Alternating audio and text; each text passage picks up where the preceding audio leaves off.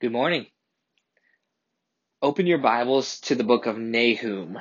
The book of Nahum. There should be a black Bible in front of you. Grab it, use it, take it home if you don't have a Bible.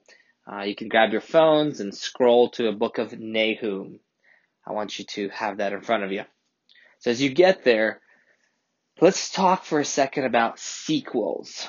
One of the Hollywood's favorite thing to do is make sequels. This is how we end up with movies like Paul Blart Mall Cop 2 and Taken 3. Like, nobody has seen those. How about The Land Before Time 27, right? Like, it's just nobody's watching The Land Before Time 27. Movies the world didn't need and probably wouldn't even, the world would be better off without them. But sequels also produce Toy Story 2 and 3 and Toy Story 4, through which I cry throughout the whole movie because they're that good. Today we're going to discover that Nahum is kind of like Jonah 2. If Jonah was subtitled Jonah 1 and Unexpected Mercy, then this would be subtitled Jonah 2. Judgment is here, starting Liam Neeson. But what we're going to find out in this book, this little book, is that just like Jonah, this isn't ultimately a book about a prophet or an evil city or even a book about judgment. It involves all those things. Sure, like judgment and the evil city will be part of the plot, part of a story, but ultimately it's a book about the character of God. It's a book about a character of God, who he is, and who we are in light of who he is. So let's dive in. Let's learn about the character of God. So who's Nahum and what is this book about? So Nahum 1:1 says this: an oracle concerning Nineveh, the book of the vision of Nahum of Elkosh. So an oracle means that God will pronounce through a prophet to the people, usually Israel or Judah, about their actions in the present and will also foretell future events. Oracles have certain characteristics, like they come from God and they are directed to a people or nation. They're intended to encourage or correct God's people, and they emphasize the sovereignty of God. So in this case, God is pronouncing his oracle through the prophet Nahum about the people of Nineveh. So Nahum is writing this book, and we don't actually know much about him besides that he is from Elkosh. The historical context is very similar to last week. In fact, the three books of Zephaniah, Nahum, and Habakkuk overlap each other. And so their this historical context is very similar. So if you remember from in the beginning, we talked about how Israel split into two states. The northern state of Israel, it was the northern state of Israel, and then the southern state of Judah. And we spent our first several weeks on Israel. And by the time Nahum's time arrives, Israel has been destroyed by Assyria. And so we move towards Judah. The king during the time is King Manasseh. He took over from King Hezekiah, who was a pretty good king. And if you were here with us last week, you might remember that Manasseh was considered one of the worst kings in Judah's history. He had many dealings with Assyria. Manasseh came into power at a young age because Hezekiah died. And in his life, Manasseh introduced idol worship into the temple. He caused all kinds of injustice and even introduced child sacrifice. So after Manasseh, Amon becomes king, and he is killed in 2 years, and Josiah becomes the king during that time. And King Josiah is another good king. He's the one who got rid of idols in the temple, and he got rid of idolatrous priests, and he got rid of the house of the male cult prostitutes. He got even rid of the horses that the kings of Judah had dedicated to the sun. And he reinstated the Passover. So King Josiah is a good king. And Nahum is writing during the latter days of Manasseh and the early days of Josiah. And he's writing against the nation of Assyria, but his poetry is for Judah, for their encouragement. And here's why this is an encouragement. Assyria was a great power during this time. Assyria is where Nineveh was located, and Nineveh was where Jonah, if you remember from our first week when we were in Minor Prophets, had been called to go and share the message of repentance. Nineveh was this huge city. It was like New York or LA of their time. It was a huge wall around it to guard it from attacks. Inside, it had beautiful parks, gardens, and other world-class facilities. Remember, this is the city that Jonah hated. And this is the city that surprisingly repented. But a century or more has passed since the time of Jonah, and Nineveh and the nation of Assyria is once again destructive. They are powerful, and they have been battling Egypt for power. The Assyrians also were known for being brutal to their enemies. They were known for their violence. This is the nation that destroyed Israel. And when this book is written, Assyria is still at peak of their power. No one is thinking that they will fall apart, but Nahum is foretelling their downfall. And in the midst of the height, he's saying, you will fall. But the book doesn't start with Nineveh and Assyria right away. The book starts with God, a description of God's character. The book opens with imagery that alludes to Mount Sinai. Here's how it starts. The Lord is a jealous and avenging God. The Lord is avenging and wrathful. The Lord takes vengeance on his adversaries and keeps wrath for his enemies. The Lord is slow to anger and great in power, and the Lord will by no means clear the guilty. His way is in the whirlwind and storm, and the clouds are the dust of his feet. He rebukes the sea and makes it dry. He dries up all the rivers. Bashan and Carmel wither. The bloom of Lebanon withers. The mountains quake before him. The hills melt. The earth heaves before him, and the world of all who dwell in it. Who can stand before his indignation? Who can endure the heat of his anger?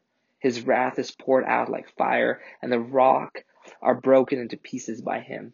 The Lord is good, a stronghold in a day of trouble. He knows those who take refuge in him, but with an overflowing flood, he will make a complete end of the adversaries and will pursue his enemies into darkness. So what is Nahum saying? He is introducing God, and he is saying the thing that is of first importance is God and his character. This is who he is. Look at him. Look at this God and know him. And this God is not some weak God. Our God is a powerful God. In verse 6, in fact, he says, who can stand before his indignation? Who can endure the heat of his anger? And the answer is no one. No one can. If God says something, it will happen. He is powerful, and not just powerful. Our text says he is also jealous. He's jealous. It's a picture of a lover or a husband who gets angry when someone else competes for the heart of his wife, and when her heart goes after another lover. The image here is a single-minded worship of God alone. As we have studied the minor prophets, we know that the opposite of this picture has been the reality for Israelites. God's people have brought many gods into the temple. Idolatry is at the heart of the people, and God required single-minded worship of him. He doesn't want false gods to be worshipped because he is the only God that should be worshipped. And Nahum tells us that God is also, so he's powerful, he is jealous, and he's also patient. He's not quick to anger, for he's not indifferent, but he's not indifferent either. Far from it. So he's not quick to anger, but he's not indifferent. He's far from it. God is slow to anger and great in power. God speaks and things happen. In the creation account, God speaks and mountains form. God speaks and chaos orders into beauty. Here, Nahum tells us that God can also speak and undo things. He rebukes the sea and makes it dry, and he dries up all the rivers. God is in charge, and he has that power and authority over all things. And then in verse 7, the Lord is good, a stronghold in the day of trouble. He knows those who take refuge in him. So he's not just powerful and jealous. He's not just patient. He's not just in charge. He is also good. And he knows the day of trouble. And he knows those who take refuge in him. He will be a strong, safe refuge for them. But also, with an overflowing flood, he will make a complete end of the adversaries and will pursue his enemies into darkness. God will make himself known, and he will pursue his enemies into darkness. In other words, God will judge. God is a God who cares, and he will judge. Nahum continues this in the same vein as last week's conversation about God being loving and just. He draws a picture of God pulling in close someone who needs protecting and then facing off the one attacking them. I read a Calvin and Hobbes comic strip that talks about this. Calvin is sitting on a swing at the school playground when Mo, the local bully, comes up and says, "Get off the swing, Twinkie." Calvin says, "Forget it, Mo. Wait your turn." Living up to his reputation as a bully, Mo hits Calvin with a tremendous punch, sending him flying.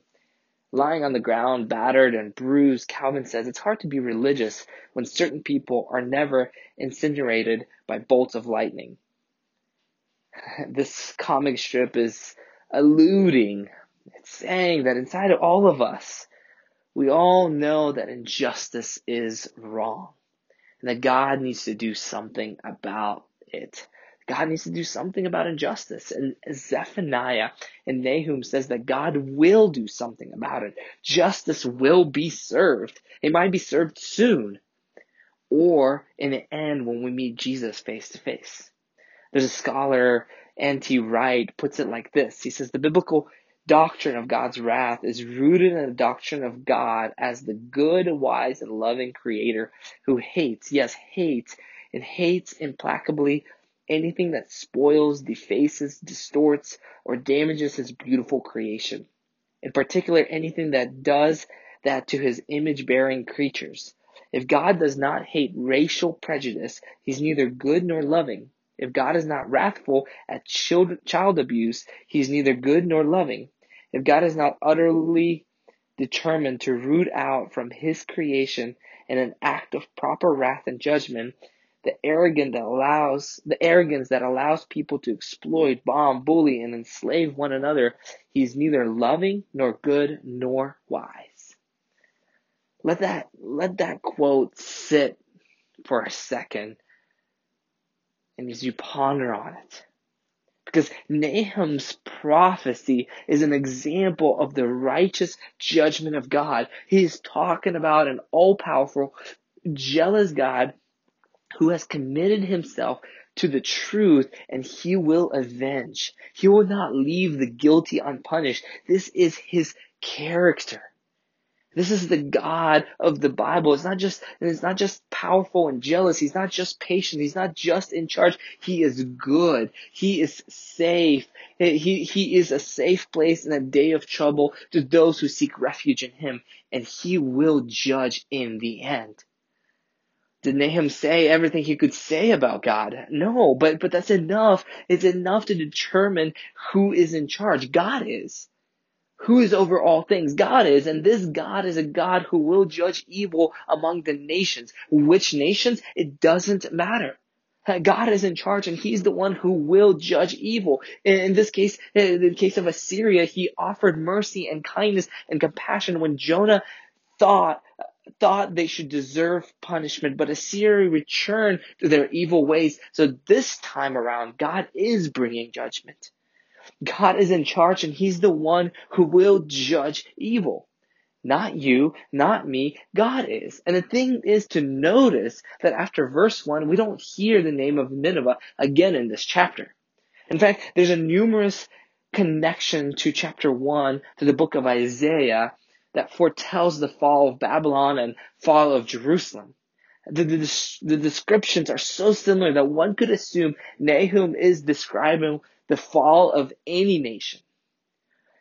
In these early verses, Nahum is showing us that Nineveh is just one nation from many evil, wicked nations that God will judge eventually. Will Assyria be judged eventually? Yes. Will Babylon be judged eventually? Yep. Will the Roman Empire be judged eventually? Yes. Will any empire that has practiced evil be judged eventually? To Nahum, the answer is yes, because God is in charge. Not you, not I, but God is. So in light of this character of God in light of everything we just talked about. And with that in mind, let's go to chapter 2. Chapter 2 zeroes in on Nineveh. It describes the downfall of this great nation. In verse 3, we get an image of how the downfall plays out. It's like a movie scene. The shield of his mighty men is red. His soldiers are clothed in scarlet. The chariots come with flashing metal on the day he mustered them. The cypress spear are brandished. The chariots race madly through the streets. They rush to and fro through the squares. They gleam like torches. They dart like lightning. He remembered his officers. They stumble as they go. They haste to the wall, and Sage Tower is set up. Nahum is describing soldiers lining up as chariots are coming, and they are taking over the city. This mighty city, the wall that protected them is crumbling down. Soldiers are dying. An enemy is here, and they're about to destroy Nineveh. And we know through historical books, this is Babylon who's destroying them. Nahum goes into detail about how their destruction will take place. In verse 6 shows an area of strength.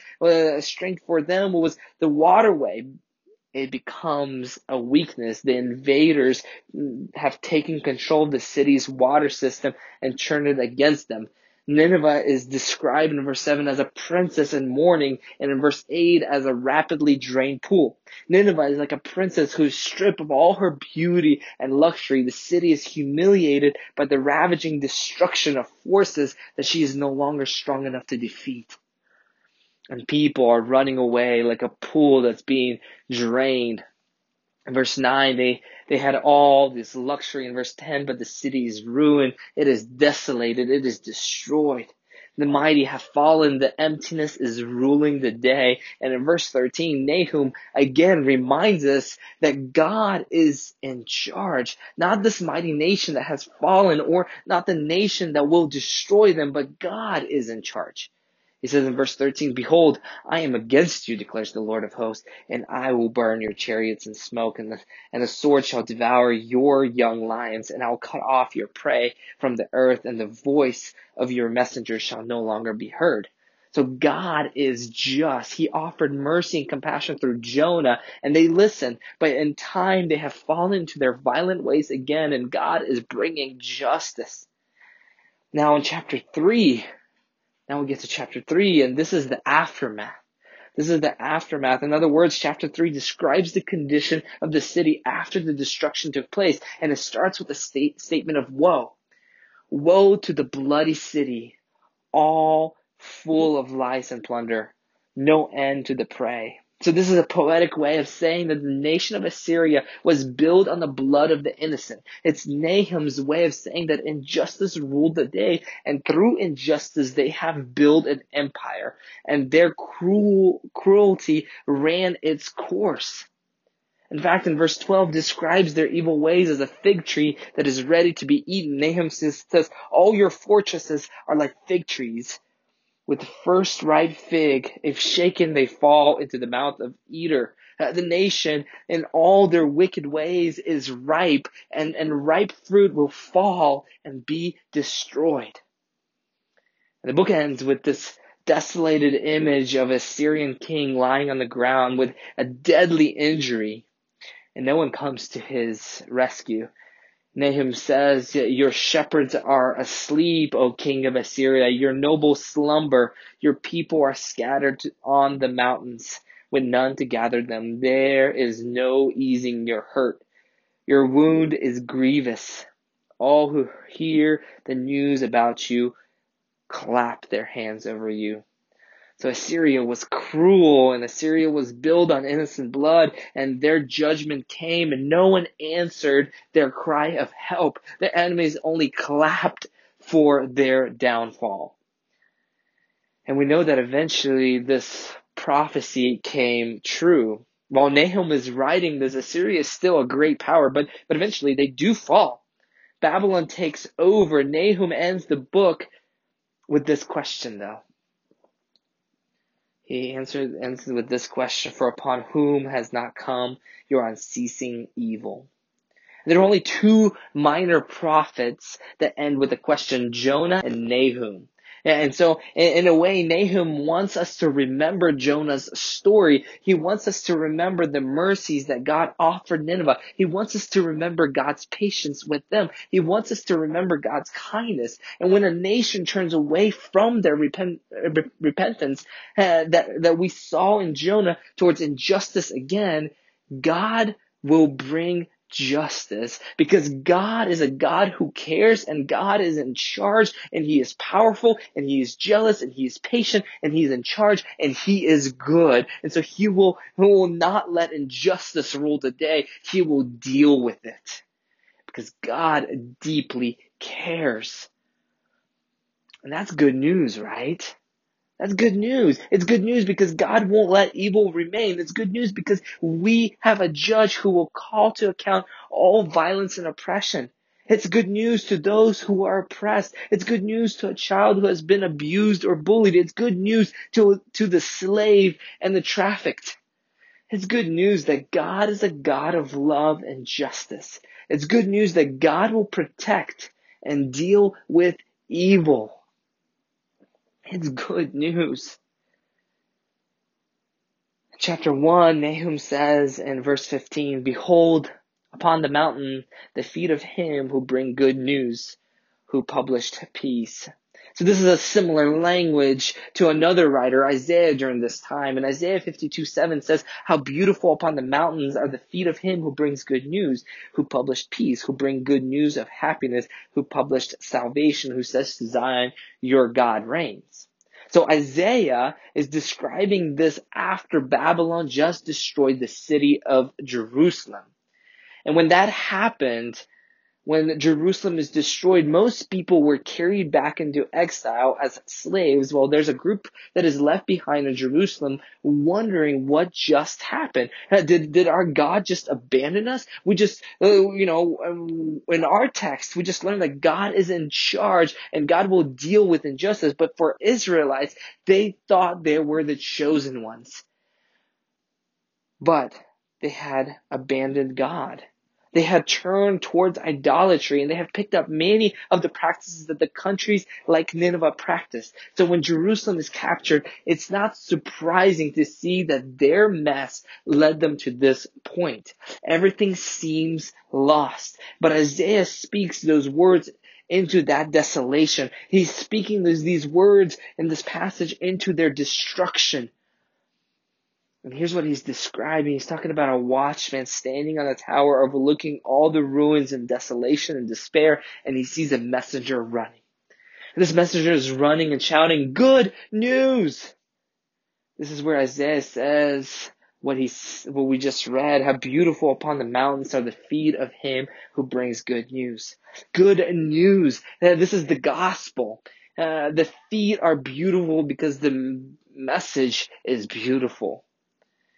And what is the beautiful message? That God is still king, and that God will return to the city and set up his kingdom and bring peace to the land.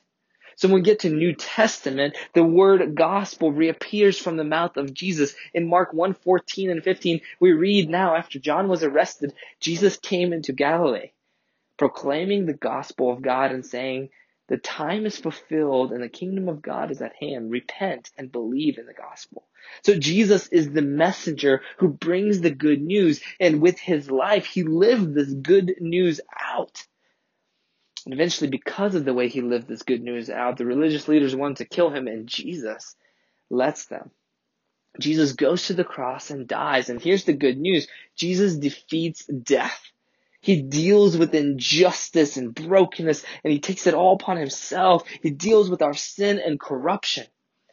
In chapter 3 of Nahum, in verse 11, Nahum says, "You also will be drunken." And this is talking about the divine wrath that's about to fall upon this city. It's talking about the city that is required to drink the cup of God's wrath. And when Jesus comes on the scene, he's bringing good news. This good news takes us to the cross where Jesus drinks from the same cup. Jesus was in the garden praying before he went to the cross. In Matthew 26, verse 39, we read, and going a little farther, He fell on his face and prayed, saying, "My Father, if it's possible, let this cup pass from me. Nevertheless, not as I will, but as you will." So Jesus is talking about the cup of God's wrath that was about to fall on him, and this cup is a symbol of the judgment of evil and sinfulness. This cup is meant for me and for you. But Jesus, who committed no sins, takes the cup and drinks it. In Colossians chapter 2, verse 14 and 15, it says that Jesus has granted us forgiveness by canceling the record of debt that stood against us with its legal demands. This he set aside, nailing it to the cross. He disarmed the rules and authorities and put them to open shame by trumping over them in him.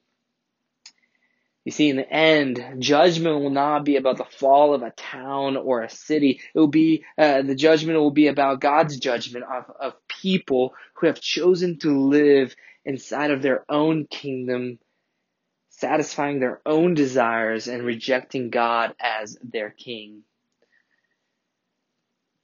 But the good news is that God provided a way out of that kind of kingdom through his Son, who canceled the record of wrongs that stood against us. So God provided a way to save us, to pluck us out of our own kingdom into his kingdom and have him to be our king. And the king that will pluck us out of our own kingdom is a king that Nahum is describing. It's a king that we can trust. It's a king who's in charge. It's a king that's trustworthy. It's the one who speaks and things happen. And we can trust our king who's patient. We can trust our king who deals with injustice. And we can trust our king who is kind. We can trust our king who is jealous for us. So I don't know how this hits you today. But know that this King, King Jesus, who deals with injustice on the cross, deeply loves you and cares for you. So let us pray to this King. Let's pray.